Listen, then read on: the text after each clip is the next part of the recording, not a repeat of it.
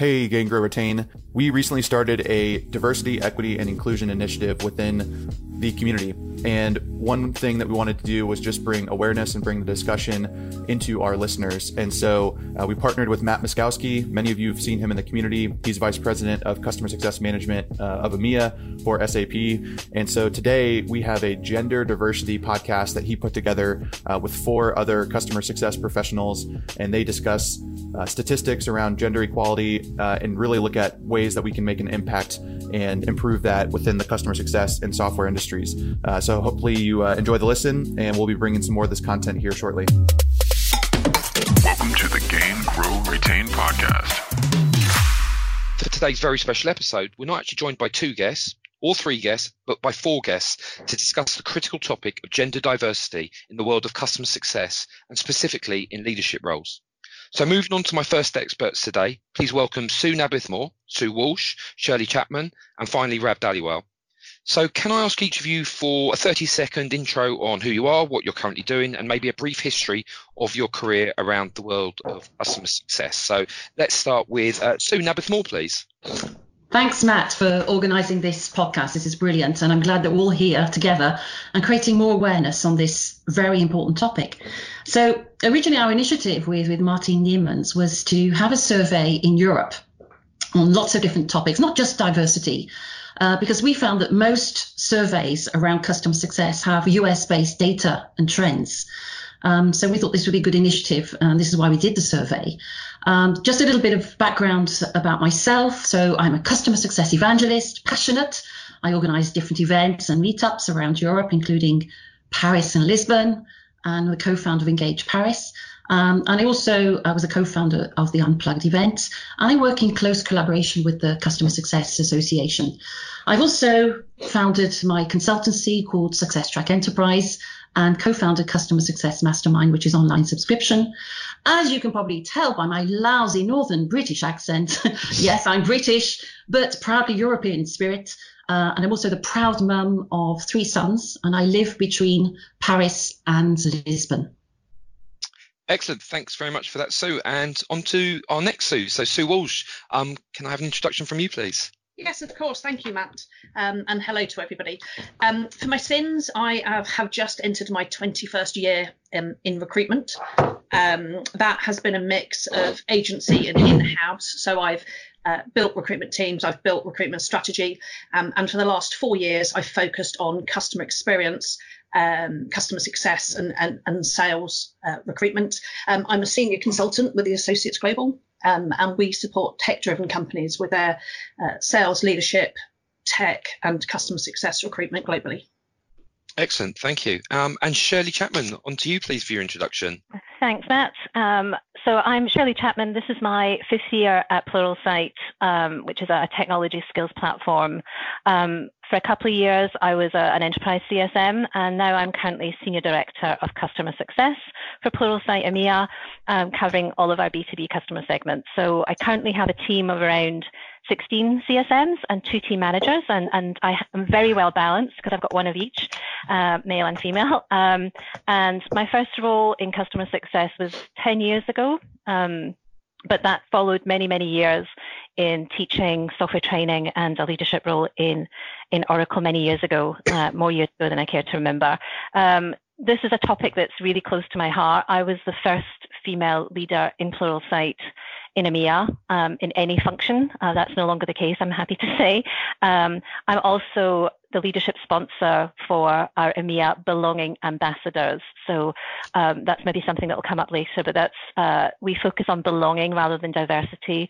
So this is about making it inclusive for everybody, regardless of ethnicity, gender, whatever, making sure that people feel that they belong and can be the best that they can be at Pluralsight. Excellent. And finally, on to Rav Dhaliwal, please. Hi, Matt.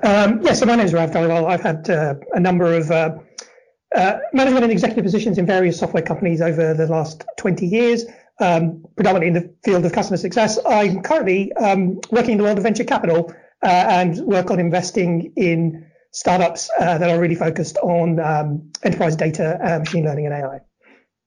Awesome. A great panel. Really looking forward to diving into this topic now. So let's really move on. As I said, we've got a meaty and probably what maybe at times a controversial subject to really dive into. And that is the one, as we said, of gender diversity and customer success. As Sue said in her introduction, back in November at Pulse Europe, Sue Nabith-Moore herself, along with her co-speaker Martine Neemans, shared some results of a survey that they'd been working on for several months. I think it's fair to say that the one slide that really caught my attention, and probably the rest of the audience, was the one around the split of CSM roles, female and male, through the duration of their maturity and their life cycle into intermediate, senior, and then leadership roles. The split at the most junior CS level was a 67% versus 33% split in favour of female. It narrows very slightly at an intermediate level, before narrowing dramatically to a 50-50 split for senior CSM roles. However, the real worrying trend for me, and I think for probably all of us, or I hope all of us, is the worrying trend when this moves into leadership roles. A head of CS shows a 45-55% split, and a director of CS shows a massive 20%, 80% split, before narrowing slightly again for the VP of CS role of 29 and 71%. So I've thrown a few numbers out there. I have shared the slides with the panel here. They've been presented, I think, at a slightly wider level as well on social media. So the very first question, why are we seeing this? And I'm going to let Sue share her views maybe first of all as the author of that content and the statistics, but then we'll just open up for a wider debate. So Sue, your observations, why are we seeing this worrying trend still in 2020? Yeah, and thanks for letting me open this up. A lot of pressure here, Matt. Thank you. I think there are several whys, in fact, and I think it's quite a complex and evolving context in which we're in right now. But I think, first of all, it's interesting to point out that this is probably the first time in business history where we have this 50-50 parity representation between men and women in a role. Because if you look at the traditional revenue generating roles such as pre-sales, sales, account management and finance, it's always typically been male dominated, right? It's been a bit of the boys club, especially when you're talking about money. And I don't want to fall into kind of a cliche trap, but I think that's the reality of what we've seen in business history until now. But I think with customer success, and certainly in the events that we attend, like Pulse and Unplugged, you can see that there is really this 50-50 representation between men and women. So the question that we're asking with Martine Neemans, and when we were presenting that at Pulse, was, we have this parity. So is there finally an opportunity to actually break that famous glass ceiling? But obviously with these initial results, it seems that we're not even cracking that glass ceiling yet, right? So if we look to some of the reasons why in 2020 that we're still not doing that, for me, I think there were three main reasons, but there were lots more. And the first one, I think, is the difficulty that we're having often in positioning customer success. As we know, I think in many customer success contexts, there are lots of different perceptions as to what it's all about. And again, without going into too many cliches about that, whilst we all agree that customer success involves a lot of nurturing and relationship building, so those, let's say, typical soft skills which are associated with female attributes, the stats show, however, that as soon as you start talking about responsibility and leading a team or any kind of association with the money aspects, the stats from our survey show that there are more men than women represented. So just to give you an example, in the stats, for smaller teams, so between 1 to 3 women in the team, the majority of the people who are leading those teams are in fact men. And when you get greater teams, it's men again, 35% of men compared to 23% of women. So in leadership teams, men are really predominant. So I think this monetization point of view is something which is still in our mindset, still a bit of the boys club. And I think that this is starting to change, but we still have a long way to go. And I think that when we're talking about business and the perception of money and revenue generation and added value, I think that certainly women can have a great role to play in there. And it's something which I think probably comes naturally to women. I'm not trying to say that men, of course, cannot do this. And I know that Matt and Rav, you're outnumbered here today, but it's definitely something which I'm sure men are perfectly capable of. But, I think in customer success, it's the first time they actually have the opportunity when you can talk about money and added value, revenue generation, in a different light to what we've previously been accustomed to when we're talking about business. So that's the first reason, the positioning of customer success. I think the second reason, that we're still trapped perhaps in some kind of socio-professional mindset, where we say it's either or. So you either have a career and you build your career, or you bring up children. And I think we're still probably trapped in that, because I think things have evolved. That's kind of a conception which was definitely in England. It was in the Victorian period, where women were the bringers up of children and the home bearers, while the men went out to earn all the money, right? That's changed. And so I think we need to move on with the times and think that, now there are possibilities, there are opportunities where we can share that. I can speak for myself, because I'm the mum of 3 kids. And we shared that. And so I know that, Matt, that's the same for you as well. So there are possibilities. And when you look at different countries, if we look at northern countries, for example, they've put lots of opportunity into place so you can share that. So I think we're no longer in a situation of either or, but where we can actually have that balance if we choose to do so, right? I perfectly respect people who want to give up their careers or put their careers on standby to bring up their children. That's perfectly noble. But if you want to have the choice to be able to do that, then now I think, we have the possibilities to do that as well. And I think the third reason is related to that, and it's perhaps that women are still caught up in this previous mindset, in this previous context, and probably have difficulty still in imposing themselves in leadership context to break the glass ceiling. So it's probably a combination of their own psychological perception of themselves, but also the exterior dynamics of the business context in which they found themselves, so their ecosystem, their employers, etc., etc. So it's very difficult to break through that glass ceiling because of their own personal perception of themselves, I think. So even in the survey, for example, again, when we're talking about monetization, out of the survey respondents, twice as many males came from sales backgrounds as women. So again, we're still, I think, trapped in this previous mindset of the boys' club, men dealing with the money aspects and ladies dealing with the more nurturing aspects. Okay.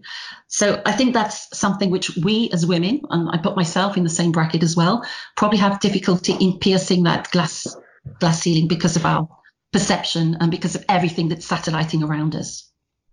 So that's my take, those three reasons. Awesome. So who wants to either respond or add to that? Yeah. Carry on, Rev. No, sorry, after you. I was just going to say, I did actually see a report. It was a McKinsey Women in Workplace 2019. It's really quite fascinating. I think the first thing that jumped out to me was actually, although we're maybe not comfortable with the numbers in customer success, we're actually doing a lot better than a lot of other professions and industries, where the change is quite dramatic. And one of the things that this report came up with was the feeling that, yes, the glass ceiling is there, but actually maybe the glass ceiling is not as important as we think it might be. It's actually getting women into that more sort of entry-level management position. And that's what maybe we should focus on, because the problem is actually the pipeline. So rather than kind of thinking we've got a problem at the higher level, the problem starts right at the very beginning of the leadership piece. And I think that's something to explore, because again, one of the things that it talked about was this is actually a different survey that I saw as well. It was HP said that women will often not apply for jobs unless they feel they 100% match the qualifications, whereas men will apply for it if they've got 60%. I thought those numbers were pretty stunning as well. So I think what you were saying, Sue, about women need to step up to that too. And I don't think that means that we should be applying for jobs that we're not qualified for, but maybe we just need to have, help people have the confidence and be building them, giving them the skills so that they have that feeling that they can actually do that kind of piece that is around the money, and that they would be comfortable in a leadership position. Yeah, I agree with you. Yeah. Rav, you wanted to yeah, I think comment. Yeah, absolutely. I mean, I think it's fascinating to dig into this, and I agree with all of it. I mean, in terms of just the social pressures and social history, and the pipeline piece in particular is particularly interesting, because I think what the data, Beth, that you guys have compiled shows is that even if you have the pipeline, you're not seeing progression through the funnel, so to speak. You're not seeing people progressing from the entry level up.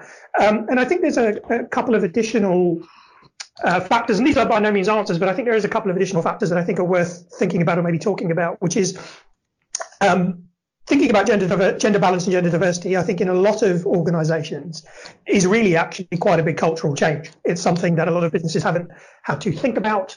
And in many instances, people are thinking about it for entirely the wrong reasons. They're thinking about it because it's been imposed upon them by market conditions, or or their HR recruitment teams are pushing them, saying, "Hey, this is how we are going to be able to be seen to be a preferred employer, so we have to focus on gender balance." If you are being driven that way and thinking about it in just purely those terms, you're only really going to be very half-hearted about it. Because you're not really invested in the fact that really the reason to have diverse teams is diverse teams out. All the research shows that the more diverse your team is, the higher performing it's going to be, the more creative it's going to be, the higher performing it's going to be. But if you're being driven to do it as a chief exec or a board because we have to improve our image or because we have to be a more attractive employer, then it's never really going to be baked into the overall culture and the cultural change. So as a cultural change initiative, it will likely fail. I think the other interesting aspect, and this is not necessarily applicable to all companies, but certainly something I've seen having been early in a lot of companies and then see them grow very quickly, and now investing in companies that we try to get to grow quickly, is that when companies get to a certain stage, they go from essentially being a startup to kind of hitting the accelerator pedal. Okay, we've got product market fit, we've got go-to-market fit, we've got the financing, we're going to massively grow. And that normally means an influx of people. And what tends to happen at that stage, if you call it the acceleration phase, is that is the point where you actually start to bring more people in from the outside. And so what I'm wondering is, and maybe this is reflected in the data, if the entry level, the funnel's looking good for balance, but it's not, women aren't progressing up the funnel, is it because there are companies that are at that stage where when they're really hitting on that cycle of growth, what they're doing is they're bringing people from the outside who are then coming from a less progressive culture, and then are simply stacking the organization with the people that they know or the people that they're bringing, and then perpetuating an organizational culture from somewhere else.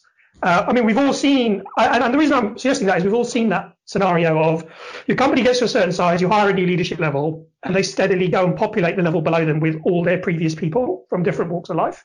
And my experience of that tends to be not a particularly gender balanced group. So I just wanted to kind of throw that out there just to see if those are other variables that we want to be thinking about, the cultural change and also the acceleration in company growth. I think that's a really interesting point. Sue, Nabith yes. Moore. Sorry. Did you? That's all right. I'll come to Sue Walsh in a minute. I just want to go back to Sue Nabith Moore, just about obviously your analysis. And it's one of the things I scribbled down while you were doing your kind of summary. Was there any research done to the numbers with regards to the size of company and the maturity of company? Because that would reflect, I think, what Rav's points are. And I think they're really good points. I think they're very accurate. Yeah. Definitely. Yeah, we do have stats. Obviously, we haven't yet, but we will do, because what I intend to do with Martine Niemans is to slice and die this and actually put in an ebook. But we do have stats on the size of the company and the maturity of the company in terms of customer success as well. So that would be interesting, definitely. And I like what you were saying, Rav, as well, bringing in people, from your ex-network and everything. What we do have is interesting, which ties in with that, is stats on where do people come from. So a lot of the time, people who actually put into the leadership positions have come from a sales background or an account management background. And of course, as we know, because this is the previous kind of mindset, a lot of those are men, because sales is dominated by men, right? Sales leadership roles right now. So that could be one of the explanations too. Well, it would be very interesting once you guys dig into the data to see if there's any kind of correlation, because if going back to this sort of mode from like when you're a startup and you're still trying to build and figure out product and go to market fit, you tend not to be focusing on revenue there. What you're tending to focus on is other things like, does the product add a lot of value? What do we need to do to shorten the time to value? When you start to become successful because you've hit that product and go to market fit, then the metrics become more revenue focused. And that is often the time where the people who've grown up with the company start to get layered by people from outside the company who have they're not builders, they're scalers. Yeah. And it'd be very interesting to see if the correlation is that when the company's at a stage to bring scalers into the company because it's more revenue focused, is that then reflected in the lack of diversity in that leadership level? Yeah, I was just wondering as well about the diversity of the role itself. So, for example, as you go up the scale, is the leadership role also, for example, including professional services or the support team? And again, the leadership's from those types of functions, not just sales and marketing, which is definitely, sales and account management, which are very heavily male focused, but even professional services and support are often more perhaps male dominated domains than customer success. So it'd be interesting to dig into that piece as well. Yeah, we do have stats on that as well, of the origins of, the different backgrounds before people actually came into CS, either as a CS professional or a CS leader. So that's something we can slice and dice as well. I think a lot of it actually goes back to Sue's first point, which was about the difficulty in positioning CS, because if you don't have a very crisp articulation in revenue terms, then often people, regardless of whether you're a female or a male leader, won't take the function seriously, or they may have a lot of preconceived notions about the function based on previous experience or lack of experience. And I think that also could be an exacerbating factor, because as a profession, we are not maybe necessarily positioning ourselves or talking about ourselves and the work that we do in more explicit revenue terms. I'll just throw that out there because I think that's a very common thing that I see, but I'm not necessarily sure whether that correlates to what the data is showing. Matt, can I interject? You can. I would love you to. Oh, thank you. Biting at the bullet. So I have done some research into gender diversity and some gender pay gap research as well that follows on from that. I agree completely with what everybody has said previously. I think Sue mentioned that women tends to be in higher levels in the more caring professions, and the 2019 stats show that 43% of HR directors are female, but only 17% of sales directors are female. And I think that that backs up her theory that sales is a heavily dominated environment. And I know when I am asked to create a sales team, a customer success team, or a first hire, or expand a team for a client, whether that's in the UK, Europe, or US, that request has generally come from the sales function. So I think Sue's comment about kind of the boys' club, it is possibly, quite justified. And, as I think Rav said about, bringing in people that you already know. So I think that is quite justified. But if we look at employees across Europe, the male to female split of people in employment is roughly 50-50. But females only make up 17% at senior exec level. So whilst there is obviously some issues within the customer success space, and it is still a maturing profession that's still finding its way somewhat, I think it's a symptom of actually the wider problem. Yeah, I would agree with that. We've spoken about some of the challenges we face, some of the observations we face. Is there anything that we think is really specific to customer success? I think Sue Nabath-Moore, you touched on the kind of the positioning and the maturity of customer success. Is there anything else that we think we want to call out that is actually very specific to customer success that is either causing issues or adding to an already existing issue? I would say, from my perspective, dealing with lots of different companies, as I mentioned, that it's generally born from the sales function, and I think those sales leaders potentially have a perception of females going into those, leadership roles. Yep. Okay. Yeah, and I think it's kind of related to my previous point about the positioning and the difficulty that we're still having in positioning customer success and what it actually means for everybody, because we see different interpretations all the time.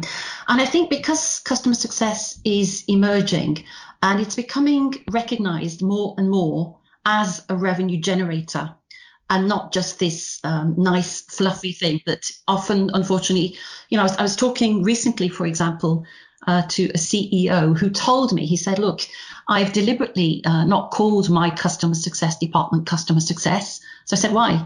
And he said, well, if I call it customer success, everybody's going to understand it, even my clients, as being this kind of fluffy girl pinky type thing,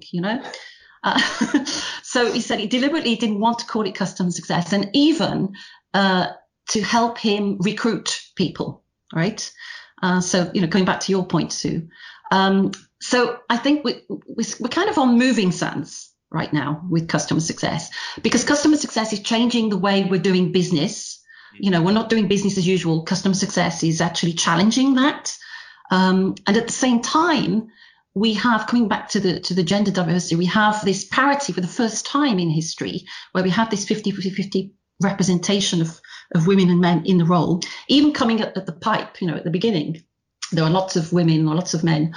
And we're still actually struggling to actually make it happen, so that women can actually break that glass ceiling.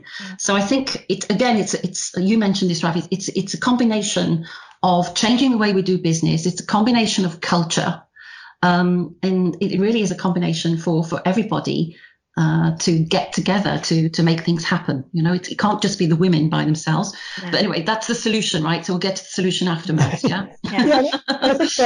I think also just layering on to that, what you're saying to see now is much more around the general people in leadership roles right now.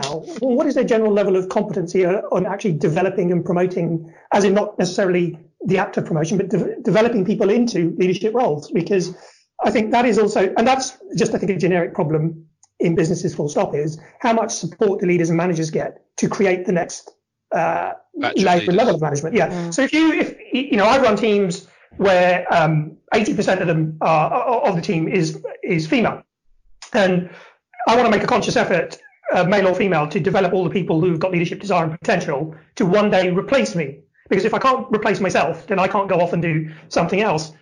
I haven't particularly encountered that many leaders that think that way. And then if you think about the overall VP tenure, maybe is 18 months, 2 years.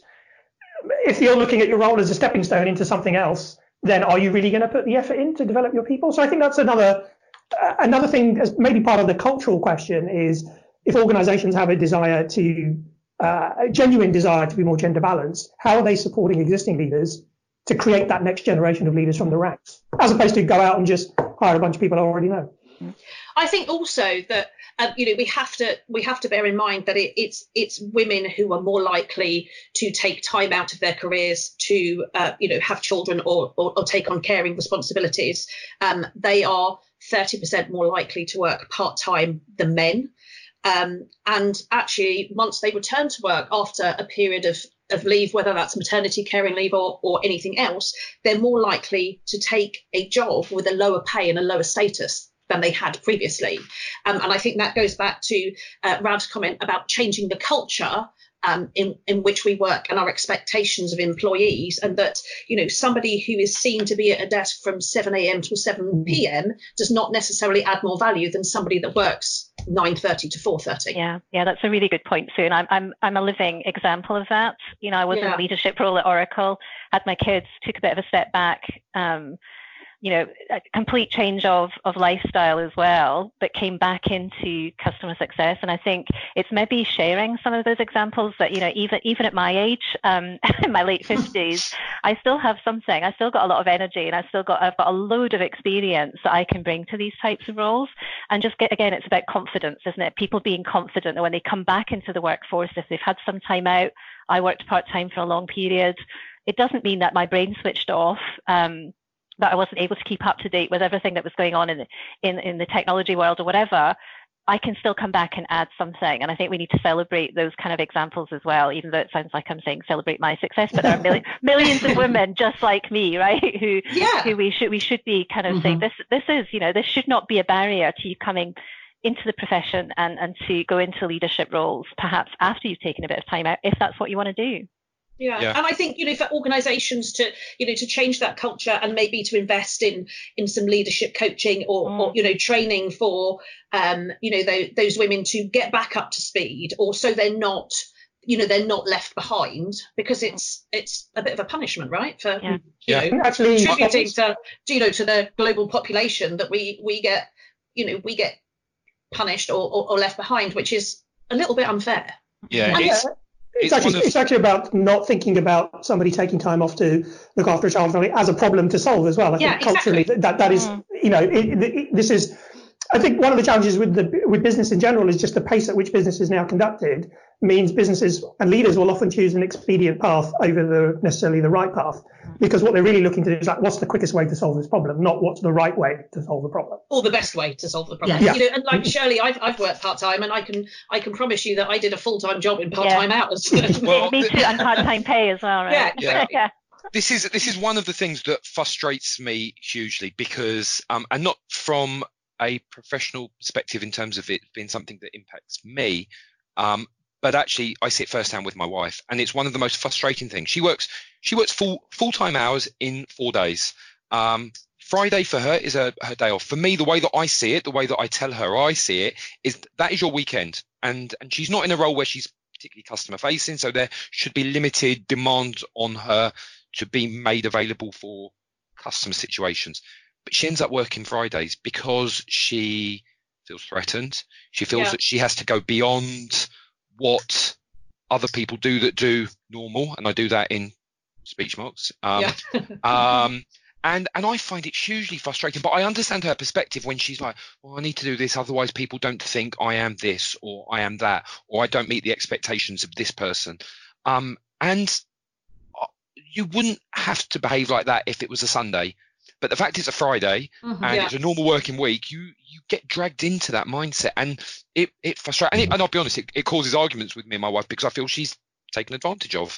That wouldn't be the case if A, it was male, or B, it was a normal situation working normal business hours. So we've spoken a lot about. Sorry, I know someone took a breath to speak. Then we've spoken a lot about some of the causes of the lack of gender diversity. Maybe some of those are ones that we control and we can influence, or our colleagues can control and influence, and maybe some of them, others, probably less so. We could probably carry on looking at maybe some of the causes and problems, but I also want to look at maybe solutions and answers. And are there any? I hope so. Are there solutions and answers, and ones that we can actually control within our CS industry, within the roles that we've got? All of us have got slightly different roles, although they kind of impact software and customer success, etc. Some of the areas when I've spoken to not just the 4 of you, but other people within my network, other people that I speak to around this kind of topic, things that you consider quota management, is that something that's good or bad? I've got real mixed opinions on that. Training and education, we've already touched on that. Wider exposure to the problem, I still don't think we're actually really aware of how big a problem this is and what the problem specifically is. Maybe do we need to do more around reporting numbers more widely, being more transparent with that? So lots of things to maybe think about. Yes, I'm an active CS leader, but the guest active CS leader here today is Shirley, and obviously there's a couple of past CS leaders with Rav and Sue. Can you share any thoughts on maybe some of the things that you've done or you are doing with the companies that you're working with today or have worked at in the past to overcome maybe some of these issues? And I think it was Shirley that said at the very beginning, you've got a program called Belonging Ambassadors. Belonging, yeah. Yeah, I'd love to hear a little bit more about that. So maybe that's a good place to start. Okay, so well, first of all, just to let everybody know that we have, we're actually probably the opposite way in terms of leadership to the statistics. So in our entire customer success leadership, it's predominantly women by a long way, with 2 men who are team managers at sort of entry level, if you like. Everybody else is female, so we're doing something right. And I think to Rav's point earlier as well, it's kind of, I don't think you can't kind of boil the ocean on this stuff. You have to do little things. But as a company, we do have this program around belonging. So it's really kind of changing and again, I think Rav mentioned this, a lot of companies dive in, think we have to have a D&I program. We've got to tackle all these like major issues. And it's often pushed forward by HR, but actually the belonging piece makes things an awful lot easier, because it shifts away from it being a negative thing to being a positive. It's about making sure that everybody does feel that they belong in the company, whatever background they come from. And, when we first started talking about D&I at Pluralsight, actually got the backs up of a lot of men in the company, and they felt that being white and male was a bad thing. And we don't want to do that either.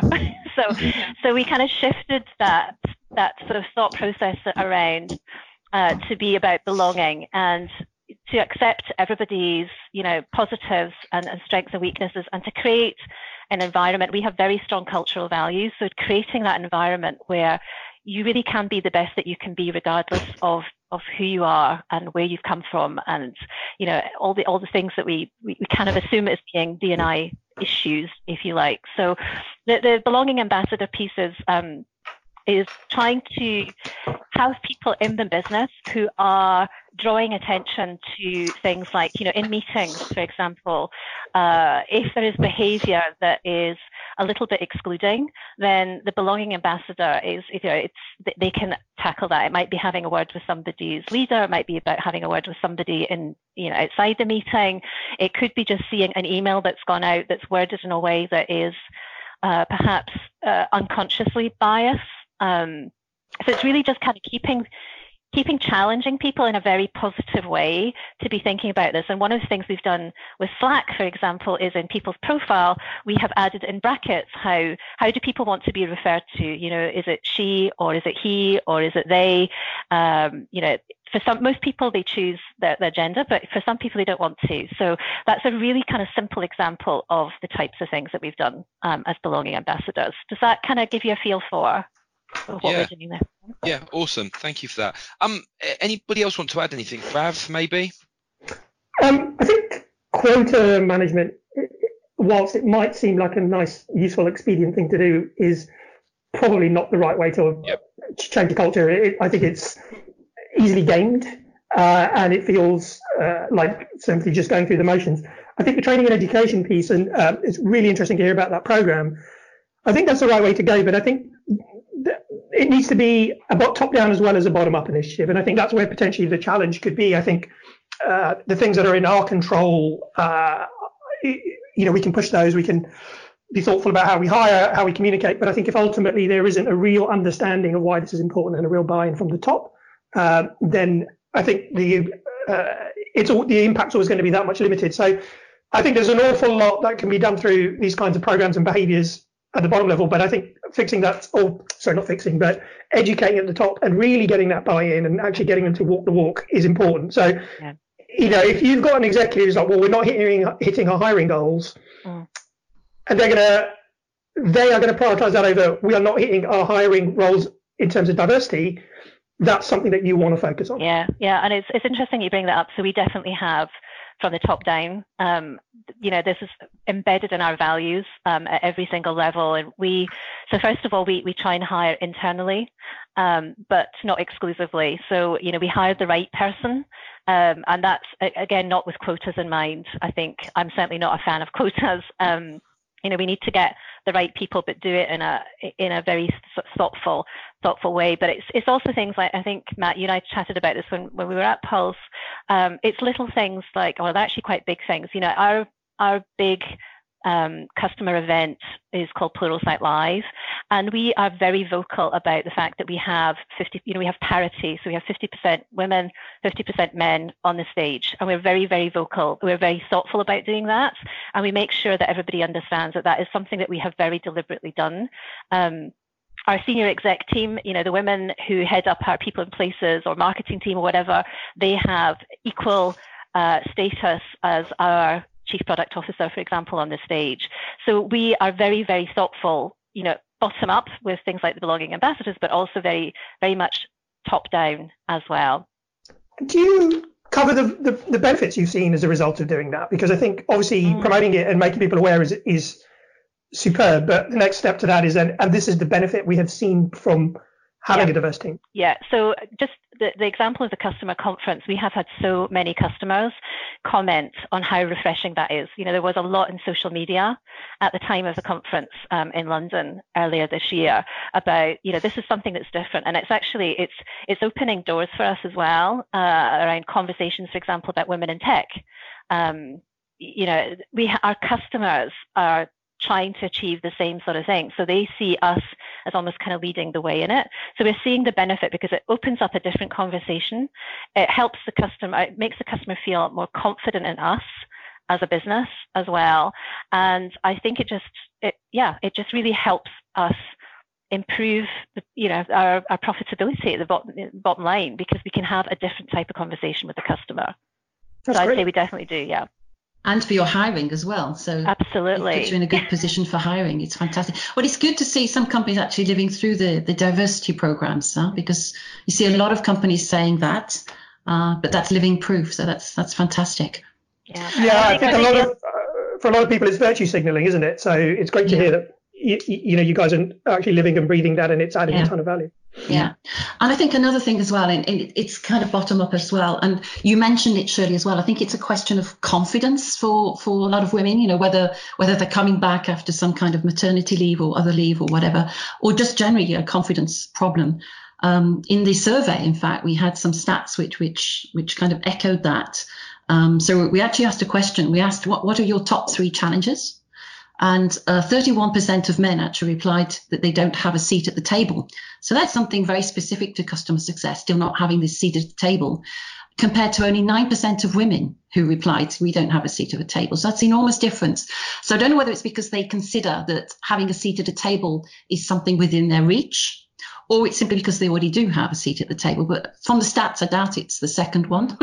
I think it's because they just haven't set the bar as high as the men, Or maybe there's multiple tables and people talk about different tables. So I just wonder, on the confidence bit, I think, again, one of the things that we have done is we have a mentoring program. Yes. It actually started from Women at Pluralsight, which was a different program, but it's expanded because it was so popular that we are now, although it's still part of the Women at Pluralsight program, we've opened it up. So we have mentees who are men. We have mentors who are men and women.